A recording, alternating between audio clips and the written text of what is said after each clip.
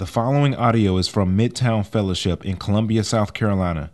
If you're interested in becoming a part of our extended family, visit midtowncolumbia.com/partner. Glad to be with you this morning. We just started about a month ago our personal liturgy series, and for the past couple of weeks we've been looking at apathy. We've been looking at the ways that apathy affects and hurts our relationship with God, and it hinders us from living the life that God designed for us to live in Christ. So today we're going to be turning a corner. We're going to be looking at another spiritual enemy. And so for the next few weeks, we're going to be talking about what does it look like for us to fight distraction, the enemy of distraction. And specifically for today, I want to talk about distraction through technology. Technology meaning TV, technology meaning our phone, so anything with a screen, but also technology like music and the ability to listen to any music I want to without having to have a band playing in front of me. So we're talking about technology. My guess is this will apply to all of us somewhat. For some of us, it might not apply as much, so I'm aware of that. And we've been using our personal liturgy app. Everybody have the app? Ever having good experiences with the app?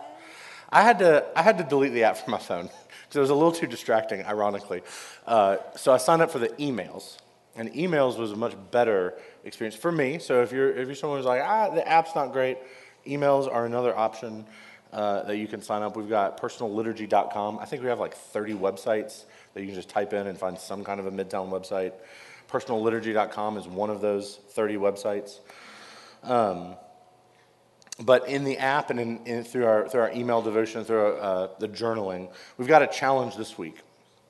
And this week's challenge is that we're going to go 1 hour completely tech-free.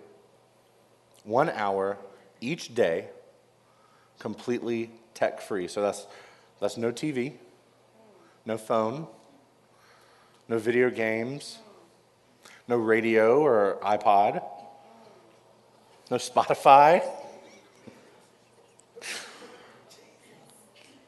We're going to intentionally redirect that time towards God and towards other people. Now, for some of you, you might be saying, I already have an intentional time that's an hour every day. I already have an intentional time that's 30 minutes. We're asking to do an additional hour than what we're currently doing. So for some of us, if you're like me, you don't really have much time away from technology, so that's an hour. But if you've already got that in your rhythm, then we're asking, the challenge this week is to invest an extra hour away from technology and into God and into His words.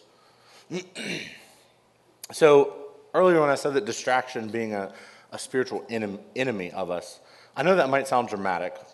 Our connotation with distraction is certainly negative, but an enemy? For example, if one of my friends, I don't know, hypothetically, were to ask me to bring him a book that I've got at home, and I get to life group the next week, and I've forgotten it, that's not dangerous. That's not a spiritual enemy.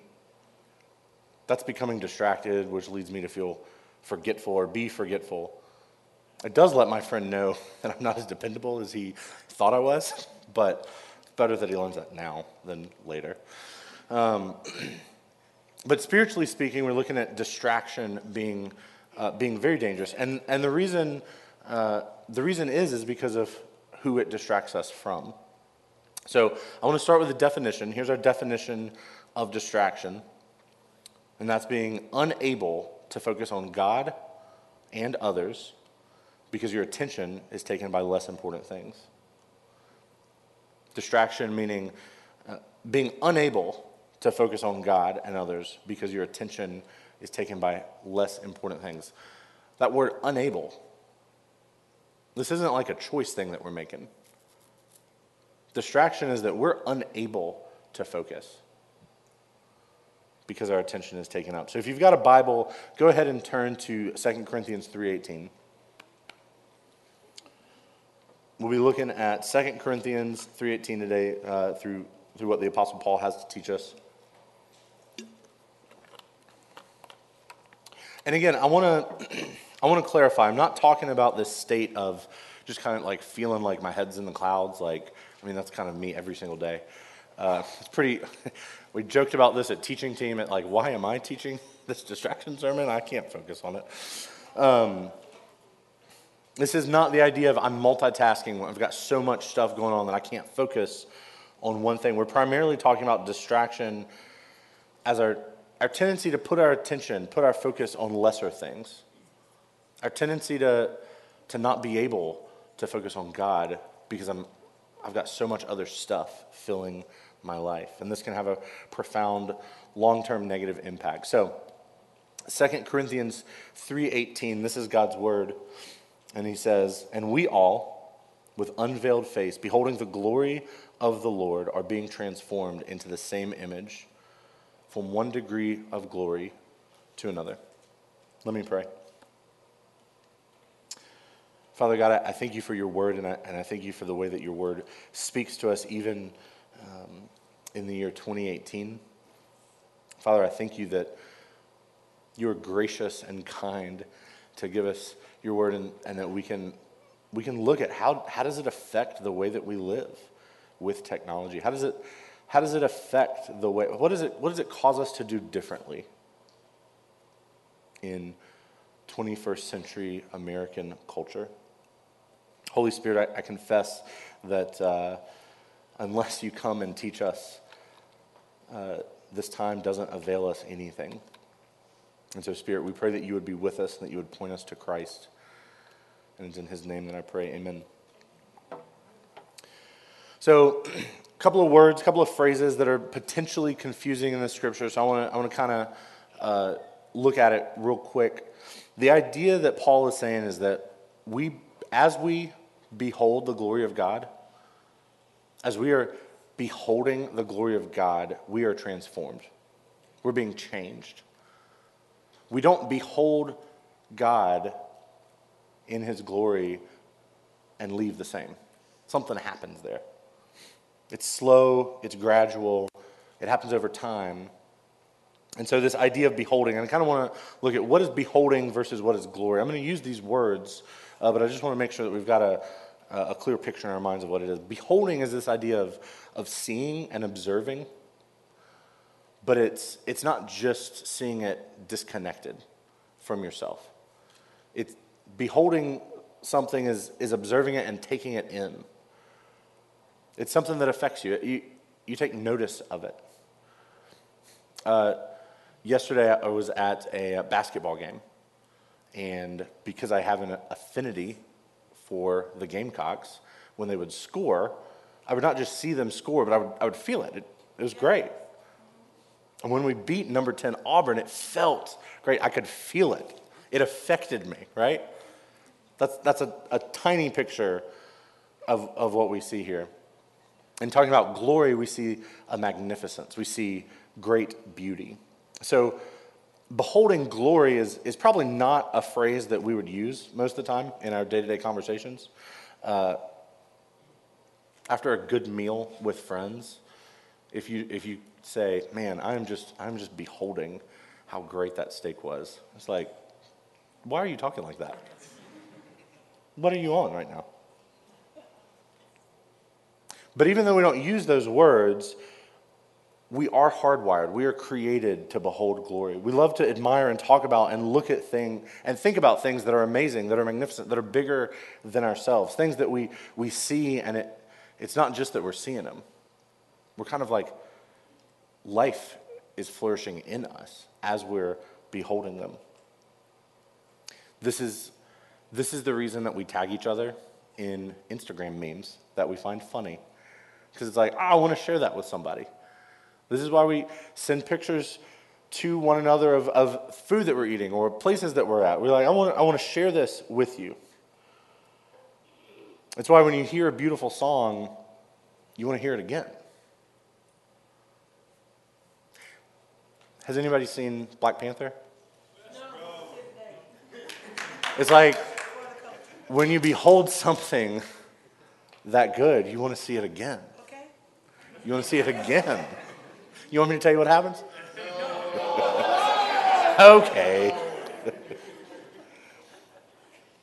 It's why when you eat a good meal, you want to talk about how good the food is that you're eating. You want to celebrate with the chef. It's the reason why people drive hours and hours to visit the Grand Canyon, because it doesn't disappoint. It's bigger. And when you're there, you're overwhelmed with a hole in the ground. And it's the most glorious hole in the ground that you'll ever be a part of. You take in something huge and big and overwhelming. When the solar eclipse happened, we were beholding glory. I don't know if you guys have ever heard a recording of people watching a solar eclipse happening, but I couldn't play it here. It sounds very inappropriate. But that is what when we are beholding something, we're oohing and eyeing, and it's unbelievable, and you're experiencing it.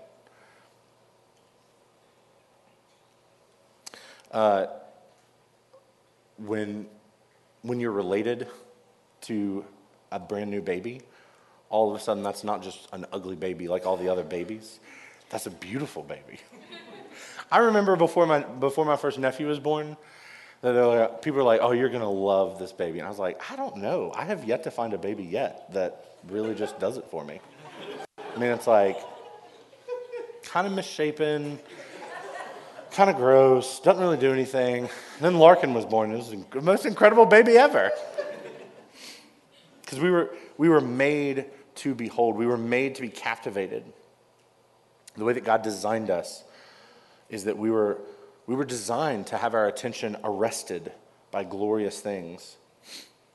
And so what Paul says here is that we're to behold the glory of God. And he uses the phrase, with unveiled faces. Really quickly, I just want to kind of breeze over this. It's a reference to the book of Exodus, where Moses beholds the glory of God, and it makes his face shine. Moses beholds God's glory, and his face is radiant. And the story is a picture of how looking at God in all of his infinite glory, it affects us. It changes us. We are never the same. God is more glorious than anything else, and therefore he is worthy of all of our attention. He is worthy of our focus. He is unimaginably worth looking at, and he's so striking that when we do see him, we're changed. If you could see God's face like Moses did, your face would literally glow. God is the ultimate source of glory. He's the glory behind all of the other glories that we get to experience. The total eclipse happened because in the beginning, God said, "Let there be light." We got to experience glory because God created it. The Grand Canyon exists because that's how God made it. I don't understand it, but it's incredible. It's why when we look at people who are made in our image, when we have our own kids, when we have our own family, they're the most beautiful people that we see. God invented the idea of music. He invented good art. He invented stories that we love to tell over and over and over again.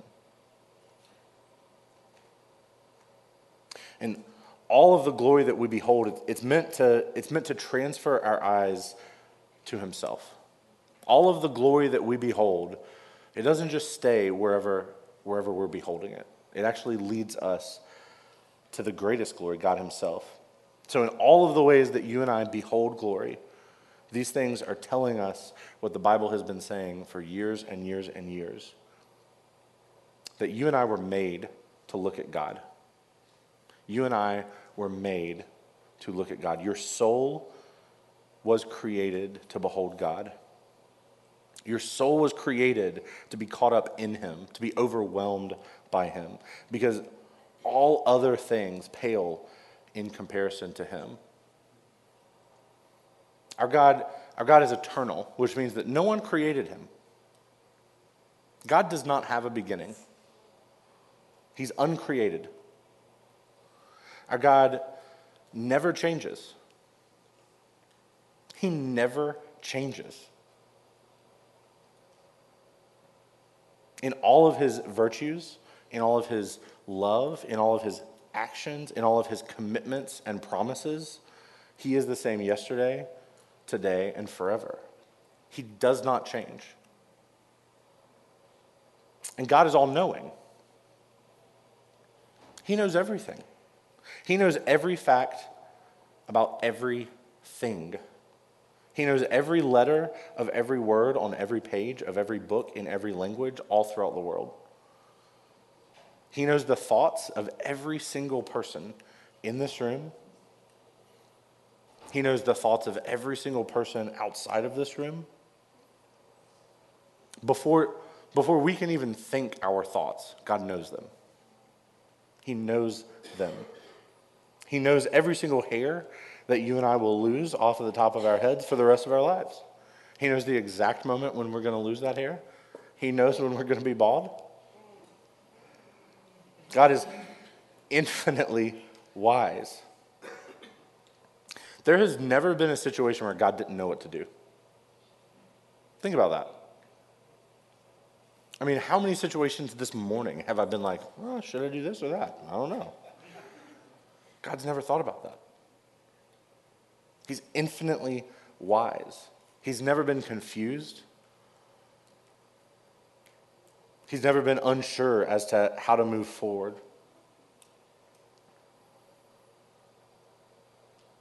God has all authority. Scripture says that our God is in the heavens and he does as he pleases. And you and I can't stop him. He has all authority. And God is so trustworthy that there's not a single promise of his that goes unfulfilled. Every one of his promises are yes and amen in Christ. And he's in fact so trustworthy that even if it takes the death of his son, he's going to fulfill his promises. He is trustworthy. And he's infinitely powerful. He raises the dead. He walks on water. He heals the sick. He gives sight to the blind. And he does this with a word or with a thought. God simply speaks and the world is created. He is Lord over weather. He is Lord over movements of the earth. He's Lord over hurricanes and tornadoes and earthquakes and avalanches. He is Lord over the humidity in Colombia every summer. He's got authority over it. It doesn't happen without him willing it. Our church family for the past few years has been connected with some missionaries in India. And we've had the opportunity to Skype with them at some of our staff meetings before and hear stories. And one of them was telling us a story about an unreached people group in the northern part of India that they spent years and years going to and loving and serving. And after a few years, one of them became a believer. And then a few more became a believer. And so all of a sudden, after years and years of going to this rural region in northern India, the missionary goes up and this time he plans a Bible study. He's going to start walking through the New Testament with these new Christians. And as he's going through Matthew, he gets to Matthew chapter 8 where Jesus calms a storm. There's a storm that happens and Jesus calms it. It goes away with his words. And immediately, the missionary who's thinking back to the way that he's always taught this single story, is he asks the question, what are the storms in your life that you're looking at Jesus to calm? And they just kind of look back at him, staring blankly. It's like, what? And he says, like the storms in your life, what are the storms in your life that you need Jesus to calm? And they don't get it. And so they keep staring. Finally, one of them spoke up and says, Are you telling me that Jesus is more powerful than a thunderstorm? That Jesus is more powerful than thunder and lightning, and with his words, he can make storms stop? Is that what you're saying? And the missionary's like, yeah, that's what I'm saying. And all of the new believers just start crying and celebrating and singing in hearing that our God is one who makes storms stop. The wind and the waves, they obey him. Hurricanes listen to him. When he says stop, they go no more. He is sovereign over all countries in the world. He is sovereign. He is sovereign over all governments. Thank you, God. He is sovereign over all armies. He is sovereign over Russia. He is sovereign over North Korea. He is sovereign over the United States. He is sovereign over military coups. He is sovereign over elections. He is sovereign over media and news and entertainment and sports. God is sovereign over education. Every university, every finding that we found in the past 150 years, God's sovereign over it, and he knew about it. He's like, yeah. Glad you finally realized that. I've been doing this for eternity. God is sovereign over all businesses. He's sovereign over finance and industry and manufacturing. He's sovereign over the internet. There's a theologian that says there's not 1 square inch of all of creation that the risen Christ doesn't look at and rightfully say, that's mine. That belongs to me. This is our God. And so going to him with all of our problems means that we're going to the one who can actually do something about our problems. And escaping problems with distraction, it solves nothing. God is incorruptibly just. He is perfect in his justice. God will render in due time all accounts in the universe settled, either on the cross or in hell. He's just. And he's patient. He's unthinkably patient. He endures century after century of people who reject him, who rebel him, who ignore him, who mock him, who belittle him. And he's patient so that you and I actually have a chance to repent. God doesn't destroy us as soon as we reject him. He's patient. And he's so full of meekness and lowliness and tenderness that he stoops to serve lowly sinners like you and me. That he doesn't forget about the outcast. He doesn't forget about the oppressed. He doesn't forget about the poor. He doesn't forget about the vulnerable. He's a God from whom we derive every idea of love from. So this idea of love, we get it from him. We know what love is based on his actions. We know what love is based on who he sent to be the propitiation for our sin. So we know what love is not based on our likes or our retweets or how many new friends have followed us. We know what love is based on the cross. And he's the God of grace who redeems sinners and who makes them his daughters and his sons. And what Paul is teaching us is that beholding these things, when we sit and look at these things and when we behold them, when we experience their truths, that it changes us. That God, by his Spirit, changes us from one degree of glory into another, into the image of Christ and the person that God created us to be. The more that we look at God, the more we become like God. The more we look at him, the more we behold him, the more he transforms us more and more into the image that he created us to be. And this is why distraction is such a problem. This is why distraction is such a problem. This is why it is spiritually dangerous, because distraction keeps us from all of that. Distraction keeps my mind from thinking all of those things about who God is and what his character is like. Distraction when I'm faced with what seems to be a terrible road ahead. Distraction keeps me from remembering God's the one who led me, who led me thus far. God's the one who's going to continue leading me down this road.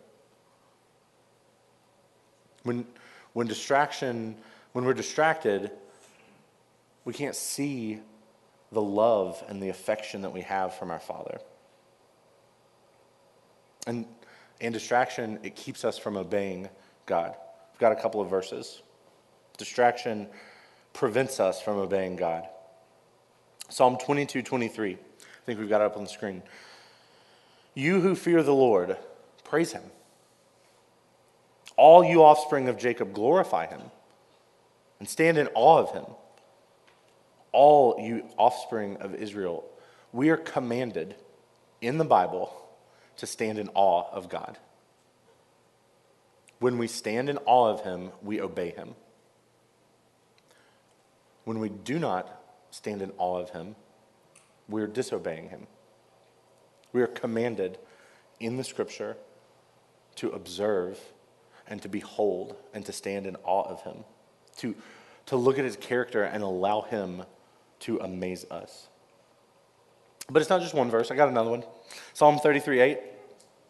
Let all the world fear the Lord. Let all the inhabitants of the world stand in awe of him. Let all the inhabitants of the world stand in awe of him. These are commands from Scripture. This is what God is saying to us. How many times have we asked the question, I just want to know what does God say about this? What is God saying to me? This is what God says. Stand in awe of me. Stand in awe of me. And God tells us to do this because that's what we were designed to do. We were made to stand in awe of him. We were made to be enamored by him. And this is why distraction is so dangerous. So I want to kind of back up and ask, how did we get here? I know for some of us, we have different relationships with technology and with screens and with computers and smartphones. But I want us to kind of zoom out and look at a cultural shift. So when it comes to distraction through technology, I still remember some of the ways that it kind of started in me. I remember being in third grade and coming home from after school care, and I saw that my brother was setting up a new computer, and it had Windows 95 on it. I still remember pinball. I thought that pinball game was incredible. And it would make noise too. I didn't understand, not only was I just watching the screen, but there were speakers. It was unbelievable. I remember us getting internet, and I remember hearing what it sounded like to sign on to internet. You still hear it. We have a fax machine in our office because I guess it's still 1985 in the offices.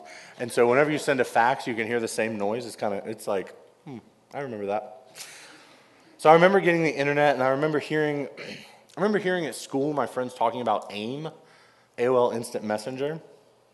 So I went home and I signed in for the first time, and I had to create a username, and I was like, what is my username going to be? And I grew up in North Carolina and grew up a big Wake Forest basketball fan.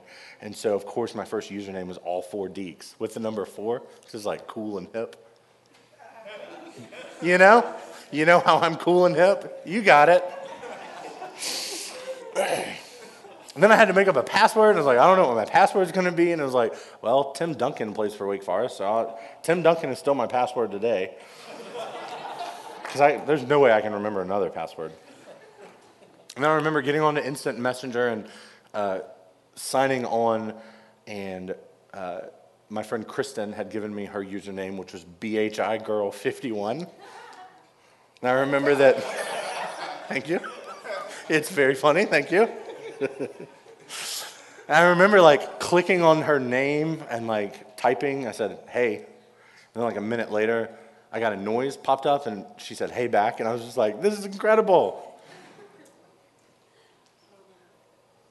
Of all the centuries and centuries and centuries that human beings have existed, we've only had common access to the internet for about 25 years. Of all the centuries that humans have existed, we've only had the internet commonly for about 25 years. And it will go down in history as one of the biggest inventions of all time, most impactful inventions of all time. And we're living the first wave of it. We're the guinea pigs. We're the guinea pigs when it comes to the internet. Which means we don't exactly know how it's going to affect us yet. Generations and generations and generations after us, they'll see how it's affected us, but you and I, we don't know. We've only had access to smartphones for about 10 years. 10 years. In that short span, it's become the most popular consumer product of all time. It's gained normalcy quicker than any other thing that's ever become normal. It's such a part of our daily lives that there was a survey taken, a scientific survey taken a couple years ago, and 46% of adults surveyed said they could not imagine living without their smartphone. But we were all doing great 10 years ago. And now, we can't even imagine it. Have you ever left your phone at home and like gone out for the day and it's like, what do you say? You feel naked. I feel naked without my phone. It's such a part of me, it's like pants and shirts and a hat. It's like, don't leave home without those things, and I don't leave home without my phone. All these things are very, very new, and all of them, they've very much changed the way that we spend time and give attention. And then just 2 years ago, 2016, I mean, it's February, so like a year and a half ago, 2016, Nielsen, which is a national survey people, they took a survey that showed that when you include all screens, the average American spends 8 hours and 33 minutes a day looking at screens. In 2016. In 2015, it was 7 hours. I'm looking at a screen right now, like, just be honest. I get it. I'm a part of it. Whoops. 5 of those hours are spent on television. So that means that we've got a few hours a day on our phones. The even scarier part is that the overall numbers of consumption, they're increasing. Like I said, it's over an hour increase in the past year. And even the most conservative studies still have the average American watching 2.8 hours of TV every day. Children under the age of 11 are about 3 hours a day. Senior citizens average 7 hours a day. A lot of that probably has to do with more of how we treat senior citizens in our society rather than it being so much of a them problem. Another study found that we check our phones an average of 85 times a day. 85 times a day, which means if you sleep 8 hours a night, you're checking your phone every 11 minutes. Of those that responded, they were also asked, how often do you think you check your phone? And they said, about 20 to 30 times a day. So we don't even know how it's changing us. We don't even understand what technology is doing to us. Which means that this has become a compulsion for us that we're not even fully aware of. So for Lent, I uninstalled Twitter and Instagram. I just kind of wanted to got to do something big for Lent, right? And it's in this day and age, it's uninstalling apps from my phone. And on Wednesday alone, the first day, I kept opening up my New York Times crossword app. And I was like, what am I doing? Because when I uninstalled Twitter and Instagram, that was the app that took its place. And so I'm just mindlessly, why is the crossword there? Mindlessly. Our phones have been, they've become our adult pacifiers. We pull them out anytime that we feel discomfort, anytime we feel bored, anytime we feel sad. When you get stopped at a red light, waiting in line. And it's not just that all of our time is being sucked up, as huge as a problem that is, it's also that in doing these things, it's changing us. The things that we do are doing things to us. Our phones, they work on what's called intermittent variable rewards. The technology that's changing us, it's called intermittent variable rewards, which means that sometimes you check it and it's got something for you. Sometimes you check it and it doesn't have anything for you. It's the same technology. It's the same. Psychologists say it's the exact same thing that the gambling industry uses to make slot machines more profitable. Sometimes you get something and sometimes you don't. And so it makes you want to check it more and more and more and more. We've got a couple of books that we recommend throughout the series that you can find on the website. I want to highlight a couple of things quickly before we end our time. In The TechWise Family, which is a book by Andy Crouch, he has some fascinating insights. One of the things that he says is, while the family used to sit around the table together to enjoy a meal, now the family sits around a TV together to enjoy a meal. So instead of having a conversation over dinner, now we just get to watch a conversation. We don't have to participate. And so we lose the ability to have conversations. We're out of practice at having conversations. Today, even more distraction and entertainment, there's even more and more of it, which is leading us to feel more and more bored. We have endless options, and we can't choose anything. How much time do we spend scrolling through Netflix on what movie to watch than we do actually watching the movie? There's another author who says, television mesmerizes people. It turns them into intellectual spectators. It feeds passivity and makes you less engaged. It's like sugar. It's like sugar, which is a deceitful food. TV is a deceitful presentation of life.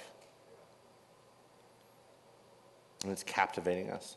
Andy Crouch says that boredom is actually a critical warning sign. We've got all these options available to us, and yet we find ourselves bored because we're not being entertained all the time. He says it's a critical warning sign that our capacity for wonder and delight, for contemplation and attention, for real play, for fruitful work, our capacity has been dangerously depleted. In another one of our books, there's a story between a professor and a student. The professor has assigned Augustine's Confessions to his class to read. It's a classic Christian work.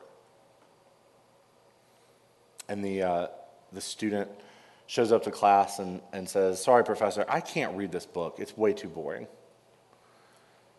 And the professor responds, "No, son, you're too boring." The author of the book then said that when we gaze at the richness of the gospel and the church, and we find them dull and uninteresting, it's not because they're hollowed out. It's because we're hollowed out. We don't have any substance. So to be clear, let me clearly say, technology can have many good uses. And we're not arguing. We're not saying the challenge this week is to throw away all your screens and don't ever look at a screen again. Technology is a gift from God that has enormous benefits. And we live in a culture, though, where we're using technology way too much. And so it's hard for us to see that we're using technology way too much. And I think that some of us are addicted to distraction. We're addicted to distraction. And it's affecting us more than we realize. It's causing us to not have our faces glow with the glory of God, because they're always glowing with the glory of our iPhone. So our challenge this week is every day to go 1 more hour than you normally do, completely technology free. This is not an accidental hour. This is not I looked down, it's been an hour since I looked at my phone, I guess that counts.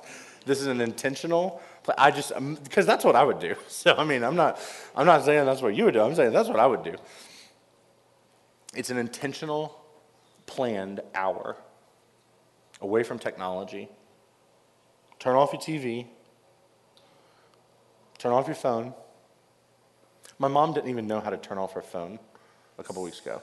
I mean, and I'm not making fun of her for technology use, because she uses a computer every day. She'd never turned it off before. She didn't know how to turn off her iPhone.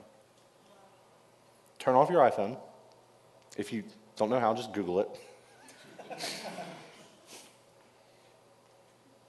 Turn off the TV and look at God for a little while. Look at what God says about himself in Scripture. Have a conversation with a friend. Take a walk outside. Tell stories with one another. Laugh with one another. Pick a passage of Scripture and meditate on it. Spend some time praying. Spend some time looking at God. Spend some time looking at things that God created. And if at any point you start getting a little FOMO, you start feeling, what's going on in the world? If you start fearing that you're missing out, remind yourself that you aren't missing out on a thing any more glorious than the God that you're learning to behold. For some of you, 1 hour of technology free is not going to be that big of a deal. For others of us, you might be feeling some anxiety already.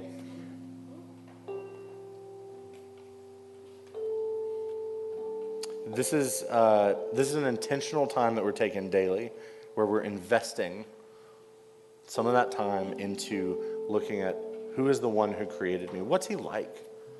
What is his love for me like? And here's what I hope you'll find. I really mean this. This is what I hope that you'll find in your time this week. I hope that you'll find that there's some things going on in your heart that you wish weren't there. I hope that you'll find that there's thoughts running through your head that you want to be distracted from. I hope that you'll find that there's discomfort, that there's anxiety in being quiet. I hope that you'll be willing to sit with that anxiety. There's going to be thoughts about relationships in your life that you wish were different.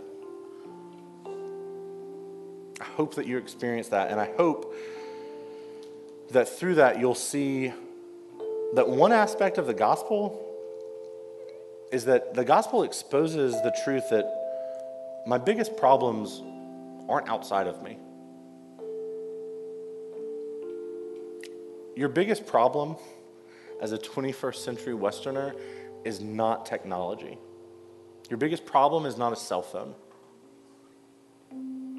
My biggest problem is not that I'm addicted to being distracted. It's inside of me. It's not outside of me. Smartphones, video games, Instagram is not my biggest problem. Ryan is my biggest problem. Ryan's sin is my biggest problem. My rebellion against a holy God is my biggest problem. And my hope isn't finding freedom from distraction. My hope is looking to the one who has never been distracted from God's glory. My hope is not that I would be distraction free. My hope is in Jesus, who for 1 second has never been distracted in the glory of God. And that's freeing truth because of that truth, because Jesus is never distracted in his love for his Father, Jesus is never distracted in his love for me.